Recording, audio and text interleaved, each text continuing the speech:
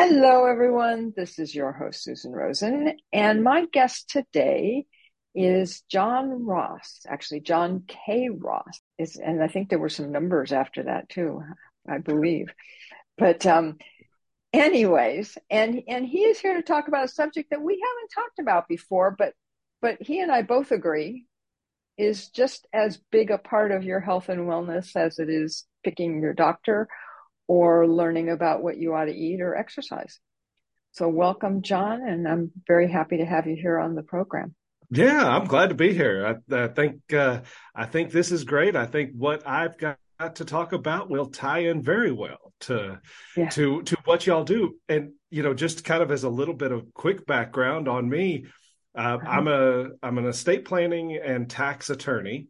That's Okay. kind of my background. But about 20 years ago, we saw that there was a void in the knowledge base, particularly with the people that are approaching retirement and living in retirement, where all of a sudden there's this kind of conflagration. I don't know if I even use that word correctly, where you get wills and trusts and guardianships and powers of attorney and laws related to that.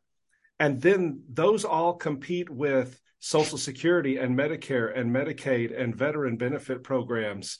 And those all compete with real estate issues and tax law. And they all compete with, with all these things that all come together.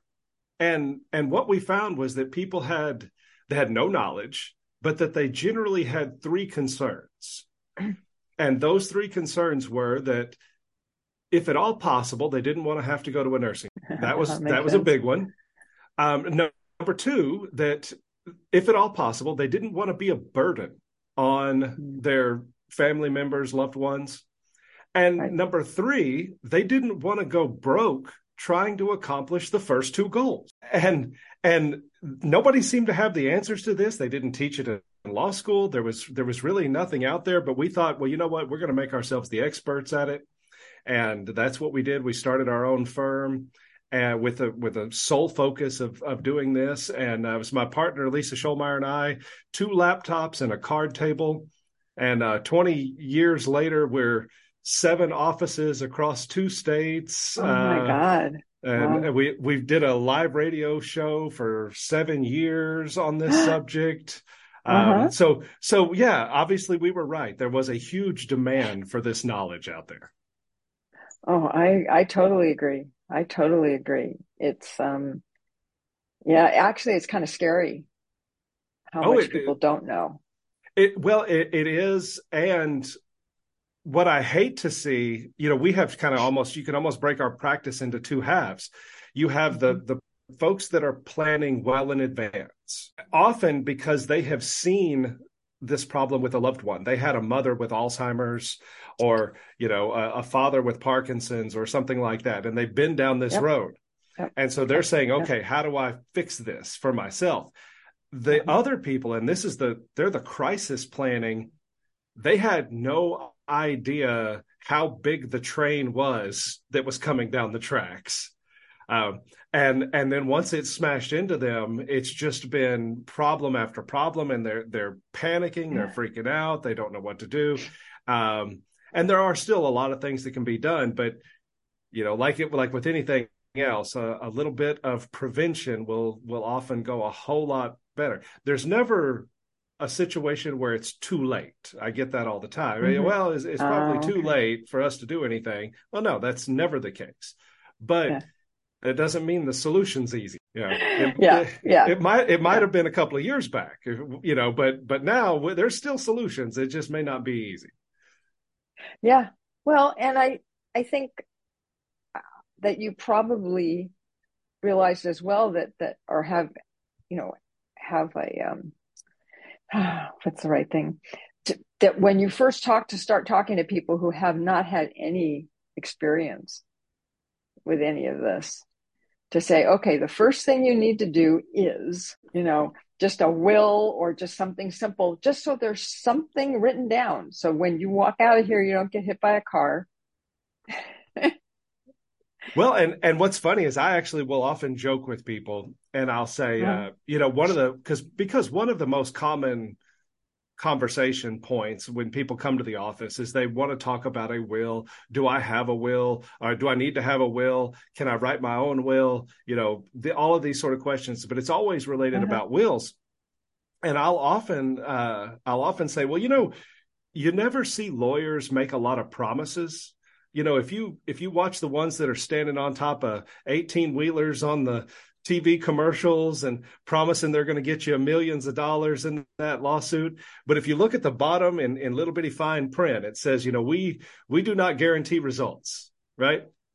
But I will make everybody a promise when it comes to the will.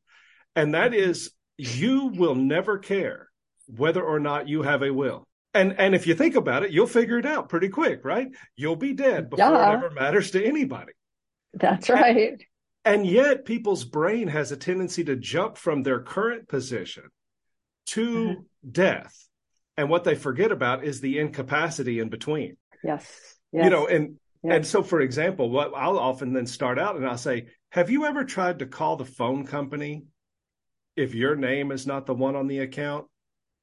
If your husband set up the account and you're trying to call, or, I'll point out, if I want to upgrade my cell phone, I have to drag my wife to Verizon because the whole cell phone service is in her name. Oh, wow. Okay. Right. Okay. And most everybody has experienced that. They've had that situation where there's the power's out at the house and they try to call the electric company and they say, oh, well, I'm sorry, we can't talk to you because it's in Bob's name or Jane's name. Right. Right. Yeah. And while that's inconvenient right now, imagine if your spouse has had a stroke and they're never going to speak again. And now something as trivial as talking to the phone company has become a huge problem. Yeah. And of course, if the phone company is that serious about it, how serious is Medicare? The IRS. Right. Yes. The people that manage your pension. Right. Mm-hmm. If one day the direct deposit on that pension check doesn't show up and you need to call and find out and you don't have the authority to find out why they didn't make the deposit that month, this could be a life and death sort of situation, right? Especially if you're talking about people on a fixed income. Mm-hmm. Mm-hmm. And so number one, probably the single most important thing for anybody would be a durable power of attorney. Right. Something to say, here's who I want to handle my business if I'm incapacitated. And typically with alternates, right? Maybe a spouse, most people would, if they're married, they might appoint their spouse first. But, often being of similar age, if one of you goes down, the other one may not be in any better shape. So, or if you go traveling and the airplane goes down, you're probably both going to be on it. Exactly. Right. Yeah. Especially in your retirement years, you're traveling together, you're riding around in the car at the same time. So having them one or more backups. Mm-hmm. The durable power of attorney should be drafted to cover just about everything except for medical decisions. So for that, you would have a medical power of attorney. Same concept, but this would be, you're at the hospital, you're unconscious. The doctor says, if you don't get the surgery, you'll probably die. But if you do get the surgery, they'll probably also kill you on the operating table. So, which one do you do? And who decides? Because you're unconscious. You've got no say-so at this stage. Yeah. And so the medical power of attorney, there's a little privacy law out there that goes along with medical, and that's the Health Insurance Portability and Accountability Act, better known as HIPAA, that says nobody, not your spouse, not your kids, nobody can look at your protected medical information without your written authorization. Okay. So number 3 would be a HIPAA authorization, a HIPAA release. Here's all the people that I want to be able to call the hospital and find out how I'm doing. Mm-hmm. Right. So like my kids are all legally adults at this stage. That doesn't necessarily make them super smart, responsible individuals. It's just by virtue of the law that they're now an adult. Right. Yeah. So maybe I don't want them handling my business, or I may not even want them making a medical decision for me just yet. but I might still put them on the HIPAA release. That way they can at least find out how I'm doing, you know. And then number four, and this is a document that's going to have different names depending on where you are in the country, but you'll hear it referred to as a living will, an advance directive, a directive to physicians, all different names for basically the same thing, which is you putting into writing whether or not you want to be maintained on life support if all that life support is doing is prolonging the moment of your death. Is literally life support, nothing else. That's it, right? You're done. Just keeping you alive. Yeah, they're just keeping you alive. And so I will tell people all the time, you personally will never care whether or not you have a will. But whether or not you have a durable power of attorney, a medical power of attorney, a HIPAA release, and a living will, that is directly related to your care, comfort, physical maintenance, end of life. That stuff matters to you. I could honestly care who gets your stuff when you're dead, right? Who cares? But those four things, there's not a person walking around over the age of 18 in the United States that probably shouldn't have all four of those things in place right now. You just don't, because you don't get to pick when you become incapacitated. No, absolutely. You know, and unfortunately, the alternative to the powers of attorney is the court guardianship program. And that's where you've got to do something for somebody. You have no authority to do it. So you're going to a court, declaring them legally incompetent, having the court appoint you or potentially somebody else as their guardian who's now in control of everything. A terribly expensive process, terribly time consuming. And the court system is much like cockroaches in the sense that if you let them in your house, you cannot get them back out.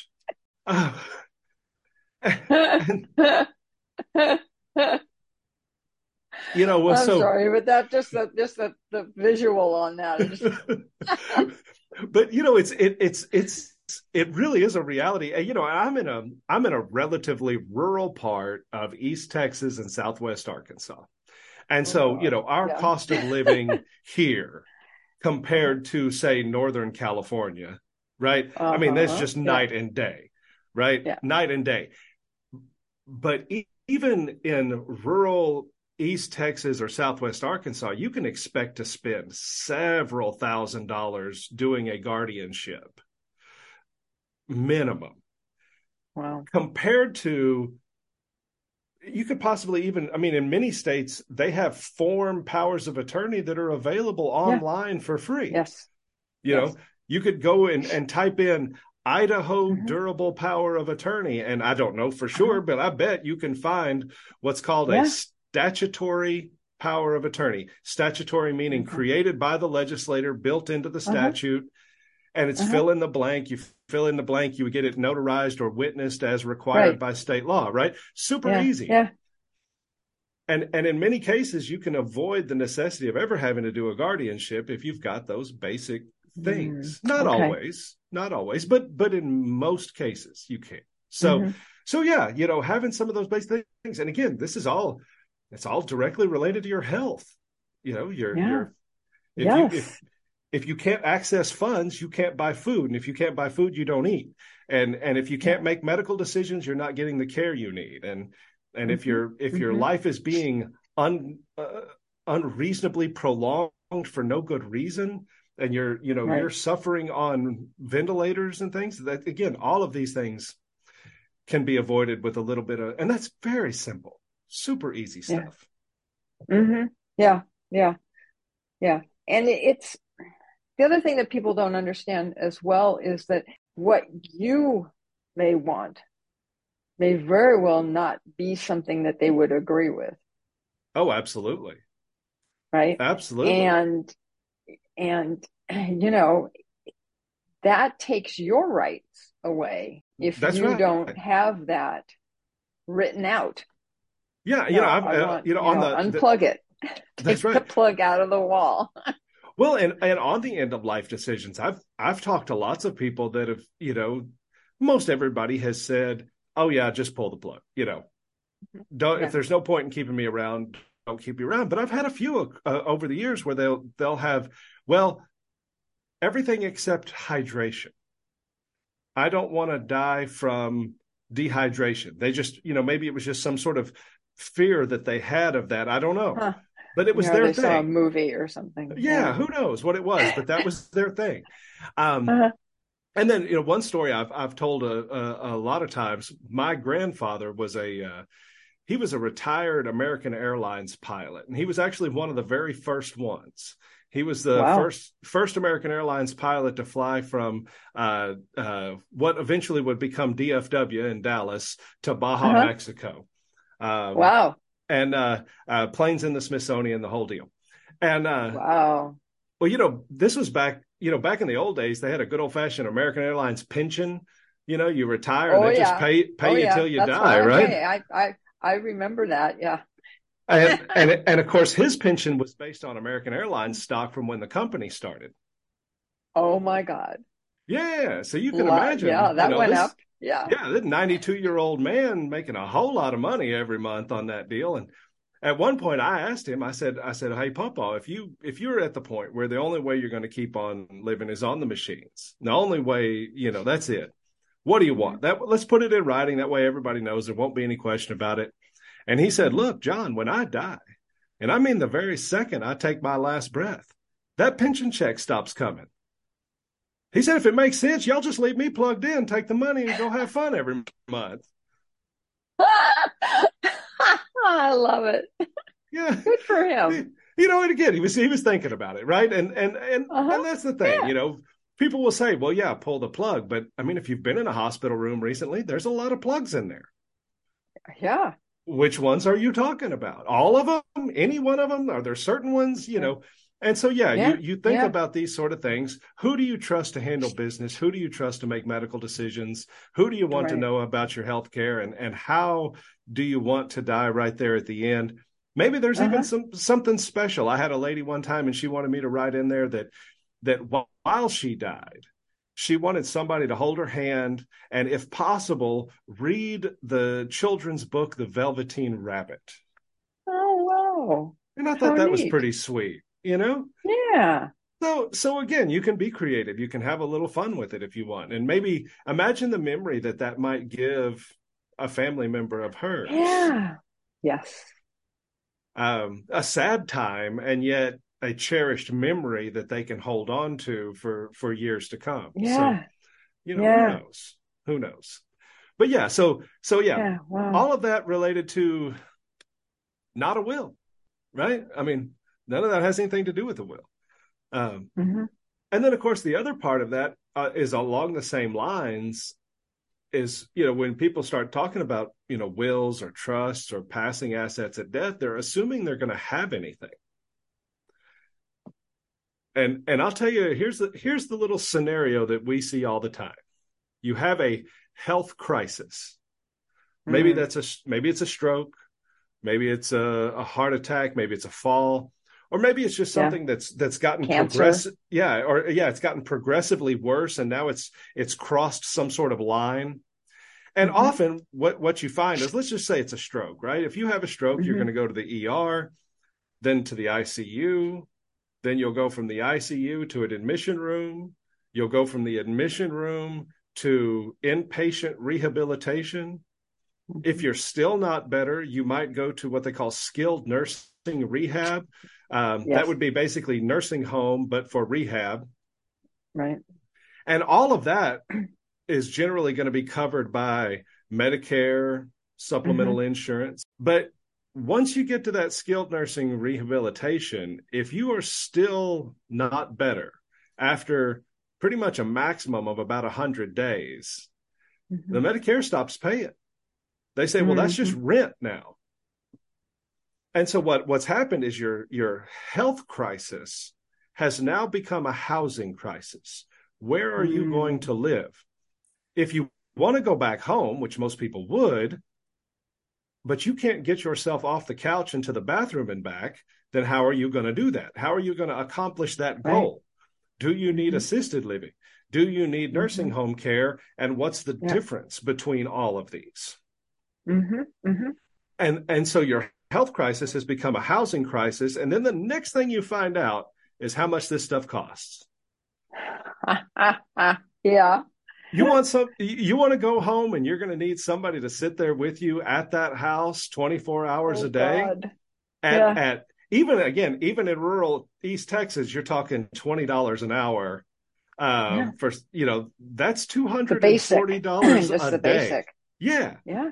Yeah, that's just a sitter. That's just a not a nurse, not any sort of trained professional. That's just somebody to sit there with you, waiting for you to get off the couch and go to the bathroom and back, right? Yeah, yeah. So, and to sub for them when they go and take a couple of days, when they take their weekend or whatever. I mean, there's a lot more than just one person. Oh, absolutely. Yeah, because one person can't work 24 hours a day, 7 days a week, right? Or maybe you need assisted living, which, $4,000, $5,000 a month. Oh, at least. Yeah. And again, I'm talking probably out here more. Yeah. Oh yeah. You're looking, you start going into a big market, a San Francisco, a Boston, a New York, a Chicago. Yeah. It's just outrageous. And then you've got the nursing home, which would be the kind of your highest level of care. And, again, based on market, probably the lowest price nationally is going to be somewhere in the $175 per day. You're already at $4,000 a month there. You start looking at a place, I think the last time I looked at Boston, their average daily cost was $350 a day. I bet San Francisco's not similar or not any different than that. New York's going to be very high like that, Oh, yeah. And so what has happened now? Your health crisis became a housing crisis, which became a financial crisis. Bam, bam, bam. Possibly in just a matter of a month or two. And what so many people have no idea how they're going to pay for that because they just never thought about it. It just never dawned on them that that's going to be their little experience. They think about, my dad, he worked at the shop and he retired. And then, at 75, he had a heart attack and died while he was at the house, and so he was lucky. He was right. lucky. But here they are at 85 and they've got Alzheimer's or whatever the deal is. And it's a whole other situation. And so on top of the powers of attorney, I would also encourage anybody to have a good idea of how you're going to pay for that care. Because generally speaking, there are only three options. You can be one of the very small percentage of people that have long-term care insurance. That's the kind of insurance that pays for that sort of thing. But last numbers I looked at, about 5% of the population has long-term care insurance. So that's a pretty tiny figure in comparison. The second option would be to pay cash. That'll wipe you out fast. Right. And so, if you're one of the folks that's been blessed with a lot of resources and you have the ability to write $10,000 a month checks indefinitely, hey, more power to you. Exactly. Yeah. Now, one thing I will mention is that if you were going to pay cash, one option might be to get more cash. And I'll use my wife's grandmother. She just passed away about 3 weeks ago, age of 92. Oh, sorry. But she's lived the last, I'll say 5 or 10 years in assisted living. Now, when her husband died, she really couldn't keep up the house. So she had sold the house and moved into an apartment because she felt like that's all she could afford. Of course, the apartment is tiny. It's not built for a woman in her mid 80s. She's falling in the shower. She fell in the kitchen. Yeah. And I'm talking to her and I say, well, look, what about this assisted living place that right up the street? And she said, well, actually, I've looked at that and I have friends there and it's really nice and I would love to go there, but I get $2,200 a month. That's it. That's my Social Security, a little bit of pension from my deceased husband. that place is $3,500 a month. I can't pay $3,500 a month on a $2,200 a month salary, Yeah. And I said, but wait a second now, wasn't Papa Gene, he was a World War II veteran, wasn't he? Yeah. Well, if a veteran was on active duty for at least 90 days, and one of those 90 days was during a period of war, so World War II, Korea, Vietnam, Desert Storm to present, that's a wartime veteran. If a wartime veteran needs somebody else's help with their daily living, feeding them, bathing them, dressing them, and the cost of that care exceeds their ability to pay, the VA will kick in some extra money. And it's available to the surviving spouse of a wartime veteran. Okay. And so I'm explaining to Millie, hey, look, let's apply to the VA. We do. Yeah. We get $1,300 a month out of the VA. Well, that brings her $2,200 up to $3,500. And now she can afford the assisted living. And I bet we got an extra 5+ years with Millie that we wouldn't have gotten had she been in that dank little apartment. Yeah. Yeah. So again, and we have a large veteran communities out there.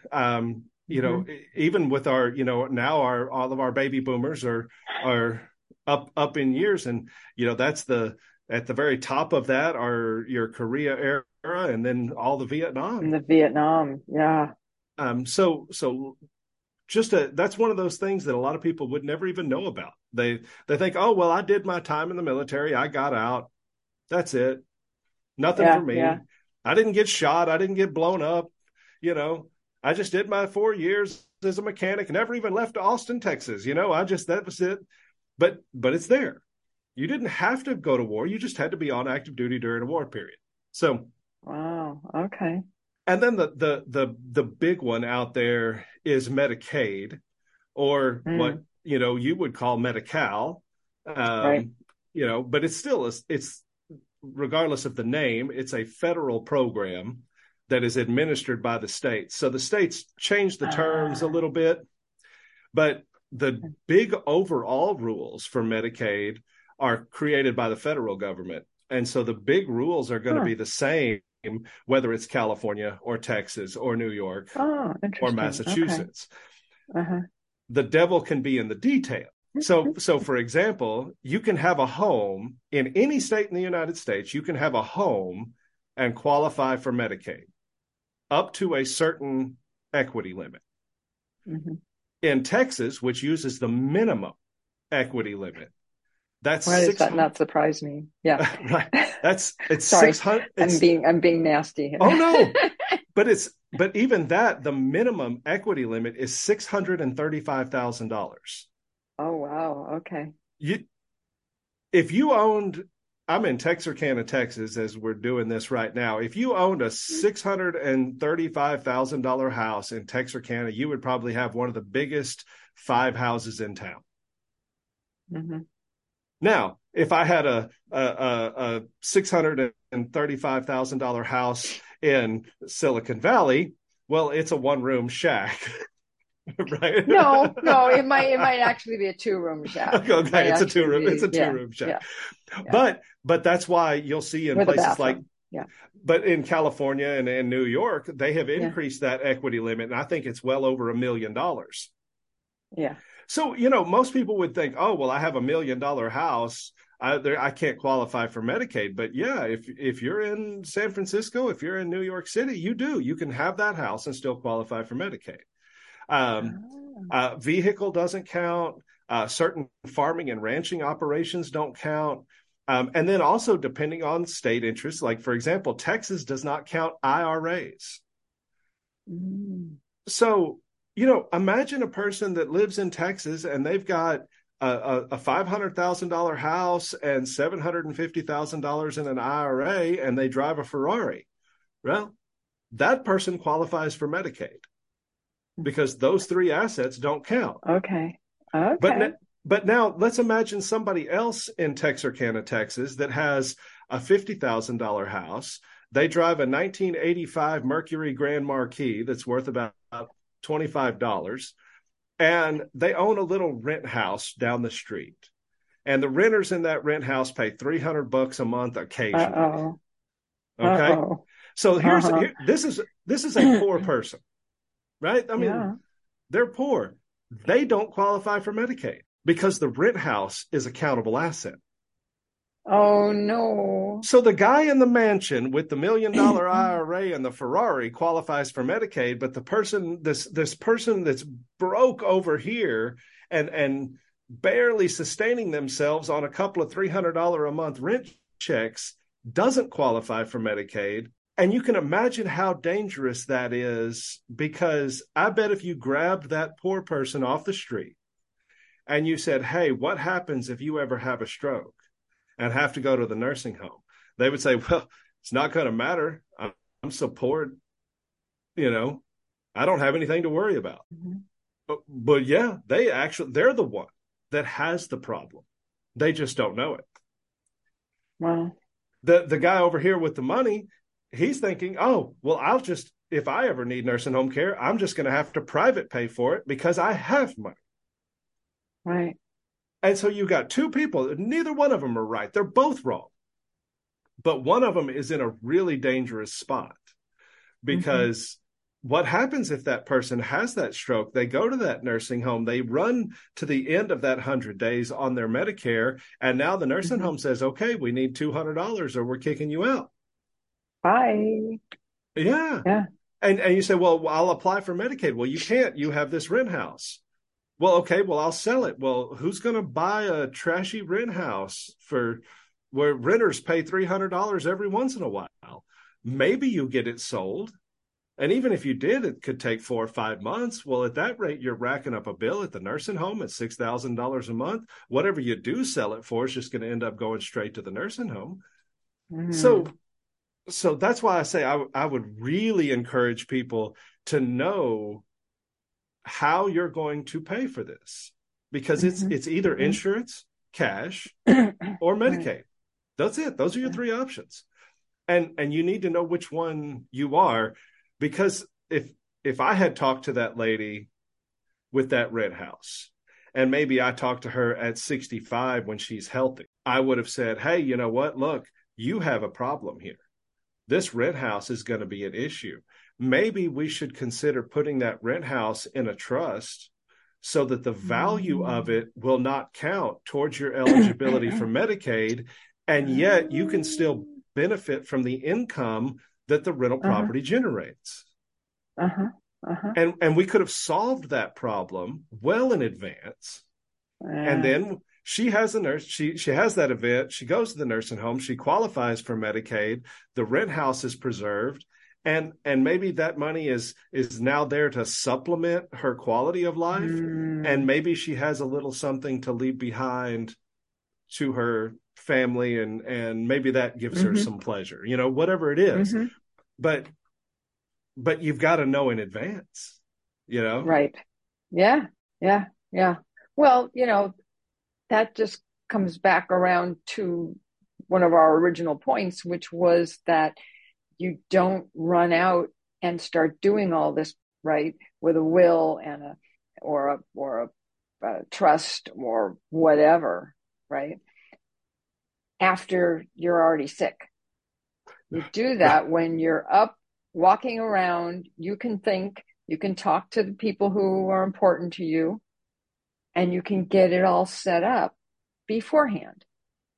Yeah, absolutely. Well, and it's, and it's one of those things where what's the old saying of what's the best time to plant a tree? This 20 years ago. Yep. But what's the second best time to plant a tree? Today. Right now. Yes. Right now. Yeah. Right. Before something else happens, Yeah. And so, yeah, there's, I really do. I encourage people, look into this. I will say that one of the problems, because this is a relatively new field, we refer to it as elder law. And there's even there's a National Academy of Elder Law Attorneys. Oh, okay. But if you look at, for example, if you look at the state of Texas, there are 120,000 licensed attorneys in the state of Texas. Okay. There are 200 members of the National Academy of Elder Law Attorneys in the state of Texas. Really? That's not much. Little bitty tiny. Yeah. And you'll find that everywhere. You'll find that in California. You'll find that in Massachusetts. This is it's not a big field. It's very complicated. It's very hard to learn. You have to have a passion for it. And they don't teach it in law schools, or at least historically they haven't. So there haven't been a lot of resources available for young attorneys to get into the market. Okay. So it is very difficult for people to get any sort of guidance on this. They'll end up doing one of a couple of things. One, they get on the internet and try to Google it. That's kind of like me. I woke up one morning and I had this just aching pain in my side, just buckled over. And so what did I do? I did like just everybody else, right? I immediately grabbed my phone and Google, left abdomen pain, right? And I'm scrolling and I finally found this, article, and it's for nurses, and it's on how to palpitate the abdomen. Okay. And it said that if you push and it hurts, that's one thing. If you push and let go real fast and that hurts, it's an appendicitis. And so I push, no pain. I push and let go real fast, and I buckle over in pain. Yeah. So I grab my keys, I jump in the car, I drive straight to the ER, kick in the front door, and I'm pulling my shirt up saying, cut it out. I got an appendicitis, cut it out. I didn't have an appendicitis. It's probably gas or something. I don't know. What I'm not is a nurse. Right. I've got no medical knowledge whatsoever. I've got no business trying to figure that out on my own.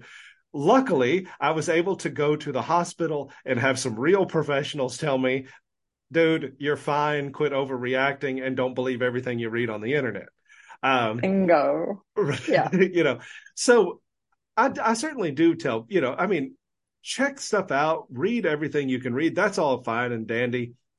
In the end, nothing is a substitute for somebody who lives and breathes this kind of stuff day in, day out. And one thing I will say that doctors have done better than lawyers, if you went to your family practice doctor and, he saw some mark on your skin that he was concerned about, he doesn't treat it. He probably didn't even diagnose it. He sent it over to a pathologist, another doctor, to do some tests on it. And then when that doctor does some tests on it and finds out it's cancerous, they sent you over to an oncologist. And the oncologist then comes up with a regime on how to treat the cancer. And maybe there's going to be some surgery. And so they're going to send you over to an anesthesiologist to knock you out. And then there's a surgeon that's going to cut it, right? You've got all these specialties where each doctor knows everything about their field, in and out. Oh, yeah. Right? And they all get to charge for it. Yeah. And they all get to charge a fortune for it. That's right. But, the oncologist doesn't try to treat he doesn't solve your brain surgery need, right? And the anesthesiologist doesn't do a heart bypass. He might knock you out first, but somebody else is going to do it. In the legal field, we have not historically done a very good job of differentiating ourselves based on specialty. And so the other problem I have seen is, people do have these questions. What do I do when I get older? And in many cases, they've had no contact with a lawyer ever. And if they have, it's with the lawyer that did their divorce in 1989 or got their kid out of a DWI 3 years ago. Yeah. Right. And that's who they call. And it really is like calling your dentist to ask them about your heart palpitations. You, that's not the person. So I really would, and you could go to the National Academy of Elder Law Attorneys website and you can look them up, and right there it says find a lawyer, and you can search by zip code and find somebody that specializes in this type of work. So there are some resources, and you ask these sort of questions, see where you're at. Ask what happens if I become disabled? How am I going to pay for my care? What are my goals as far as leaving my assets behind? What are the tax issues that I need to think about? What are the cost administration of doing all of that? And then you get the other issues, which is the people you leave behind. Because one of the big things that I see with the kids or whoever you're leaving your stuff to is people have a tendency to plan for what things are today. Yeah. Right. And so, I've got Ward and June Cleaver in the office, and they want to leave everything to Wally and the Beav, and Wally and the Beav are just fine. They're great kids. Oh, they get into a little tussle here and there, mostly just because that Eddie Haskell kid is getting them to do something. Absolutely. That's right. But for the most part, they're good kids. So we're going to leave everything to our two good kids. But that's what it is today, and not what it might be at the time of your death. Because and a lot of people don't remember this, but I think it was early 90s, maybe either late 80s or early 90s. They did a reboot of Leave It to Beaver. I think it was like one season. Okay, with the same people playing the grown up. It was a grown up beaver. I kind of. Yeah, it was a grown up beaver, except that now Beaver is divorced, remarried, has 3 stepkids. Right. Okay. This was not the Leave It to Beaver of old. It was the reality Beaver. Yeah. And so, these are the things you got to think about. Your child or beneficiary, they could predecease you.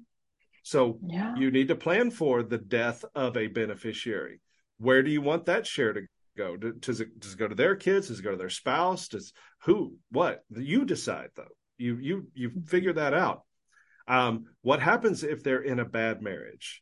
You don't want that inherited asset to get tied up in their divorce, or what if the child has become disabled? We think about things like nursing homes and stuff as being the older generation's problem. Well, we're all one car wreck away from it. And if your child is the one who's disabled, they're often going to be on Medicaid, SSI. That may be their health insurance, their housing, their food programs, the receipt of the inheritance. Bam, they're disqualified. So you could actually do more damage by leaving an inheritance to a disabled person. Creditors, I've had kids that were, they're behind on student loans. So they have a judgment against them. They're behind on taxes. Maybe they had been sued and they have a judgment against them, whatever the deal is. And most people, if I'm talking to them, they don't want the assets that they're leaving behind going to their kids' creditors, going to their kids' former spouse, right, all of these sort of things. So, and the cool thing is you can plan against all of these sort of things. It's obviously going to be very personal to every person, and how you do it and what trade-offs there are and all of this sort of thing. But you want to be asking these questions. Don't just say, oh, I'm leaving everything to Wally and the Beav because they're 2 great kids. Sure, maybe they are today. Maybe they're not tomorrow. And what happens if they're deceased or in a bad marriage? And ask those questions and let that professional guide you and say, yeah, there are some things we can put in. We can fix that. And if you're talking to somebody and they say, nah, you can't fix that, well, then you're talking to the wrong person, and go find you somebody else that does know the answers to those questions. Yeah. Oh, no, absolutely. Absolutely. And it can be the opposite, too. I mean, what your kid is like now may be totally different in 10 years. They may get their shit together. Absolutely. Right. Right. Yeah. And so there's the, the other piece of it is assuming you haven't died or gotten, or run through all the money that you had or whatever. Um, you know, it's one of those things you need to revisit because things change. How much money you have changed, how much, I mean, it's all, I just know, with my husband and I, that's, he has his kids. I don't have any kids. I mean, it just, there's things Yeah, sure. Well, in and there. I tell people all the time, I say, you go to the doctor, annual checkup, right? They run the test, they take some blood, Right. maybe it's that one Yep. every 5 years where they make you run on the treadmill or something, right? But they go and do all of that, and at the end they say, "Oh, you're healthy, not a thing wrong with you, body of Right. an 18-year-old," right? Well, that Uh-huh. doesn't mean you're the same position a year from now or That's 2 right. years from now.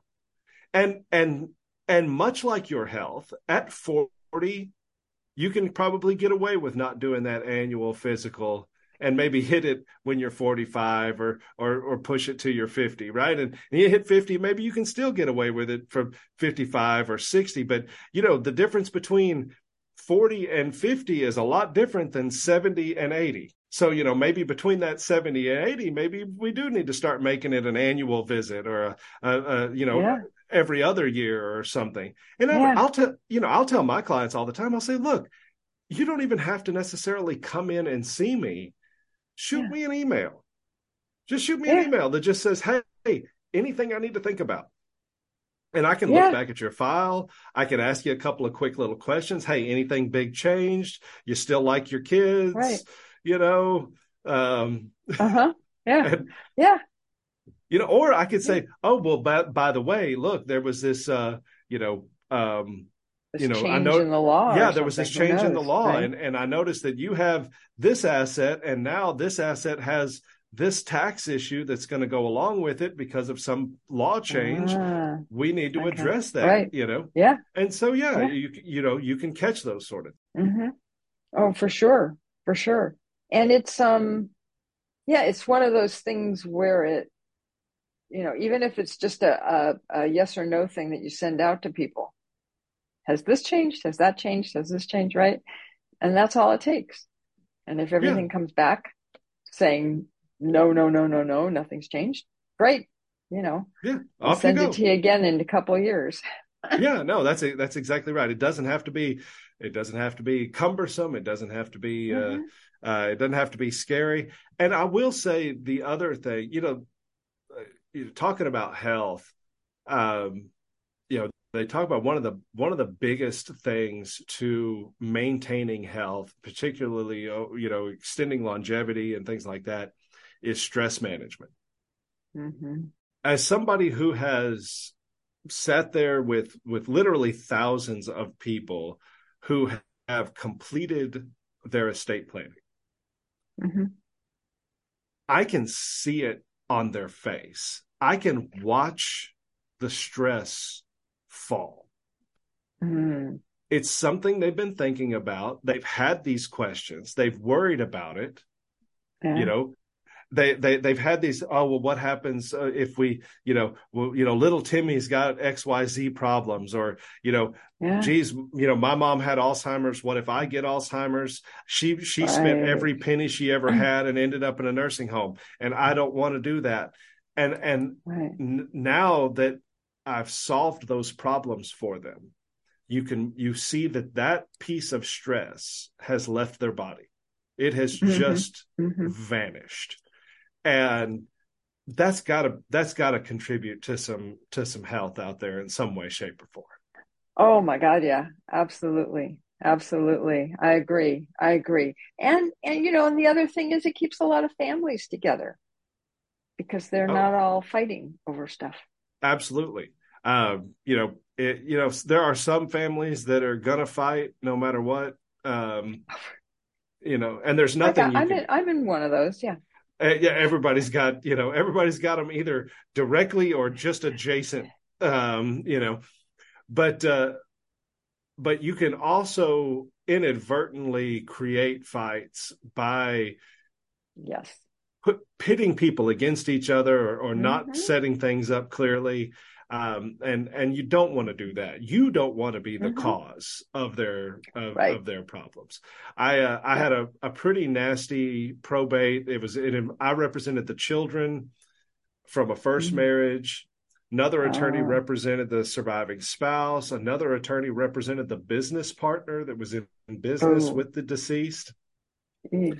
All of the man's plans, as far as we could all tell, everything backfired. I mean, everything Oh went wrong. no. And the Oh assets that he no. thought were going to one person were going to somebody else. Oh And no. it just was a terrible. And then, of course, everybody's suspicions against each other. Everybody thought everybody else was out to get him. Right. Right. It was a really bad situation. It took over a year to resolve the whole thing with the family. Wow. And when I say resolve, I don't mean happily. No, It no, was no, one, no. Just yeah, it was just just yeah. it was just Yeah. over. Right. They Finally, could it move was, on. you know, Yeah. and that was probably, that had to have been close to 15 years ago. I ran into that client at Target or someplace Mm-hmm. maybe a year ago, Uh-huh. and the first thing out of his mouth was talking about that case, right? So Oh the God. Yeah. the Yeah. the legacy his father left behind, that was it. It was a year of pain and suffering and Yeah. animosity and expense and awfulness. None of the Yep. good stuff. Yep. Yep. Going to the baseball game, that's gone. Those memories are gone, and they're replaced with this catastrophe Yep. of bad Yep. planning. And again, you It's won't amazing care what about money that, will do. but if that is a concern for people out there, yeah, Mm-hmm. I really can't imagine that anybody would want that to be the memory that their loved ones Their retain. legacy. Yeah.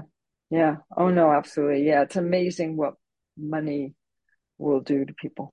Oh, and the crazy thing is, it doesn't even have to be a lot. When No. you've watched two brothers beat each other up over the deer meat in their daddy's freezer, you know at that point that value is irrelevant. Well, and on that note, I think we should probably wrap up. So, what a great spot to end it on. That's right. Exactly. Exactly. No, that's perfect. That's perfect. So, yes. So thank you so much for coming on. Yeah, It's been, it just confirmed everything that I already knew about all these things, having been through some of my own experiences with it. But, yeah, it's something that all of you out there who are listening or watching, do something about it. that's right. Get it It's not, done. it doesn't have to be expensive, just to get something in place and find out, just get an hour of somebody's time to let you That's right. know where you are. Um, and with that being said, I will say that neither of us are doctors, obviously, and none of this is to be seen as medical advice, which is also true. It's health. It's for your health. So please do take advantage of anything you can around this. And with that, I would like to thank my guest, and I will say what I always say, which is I will see everybody next week.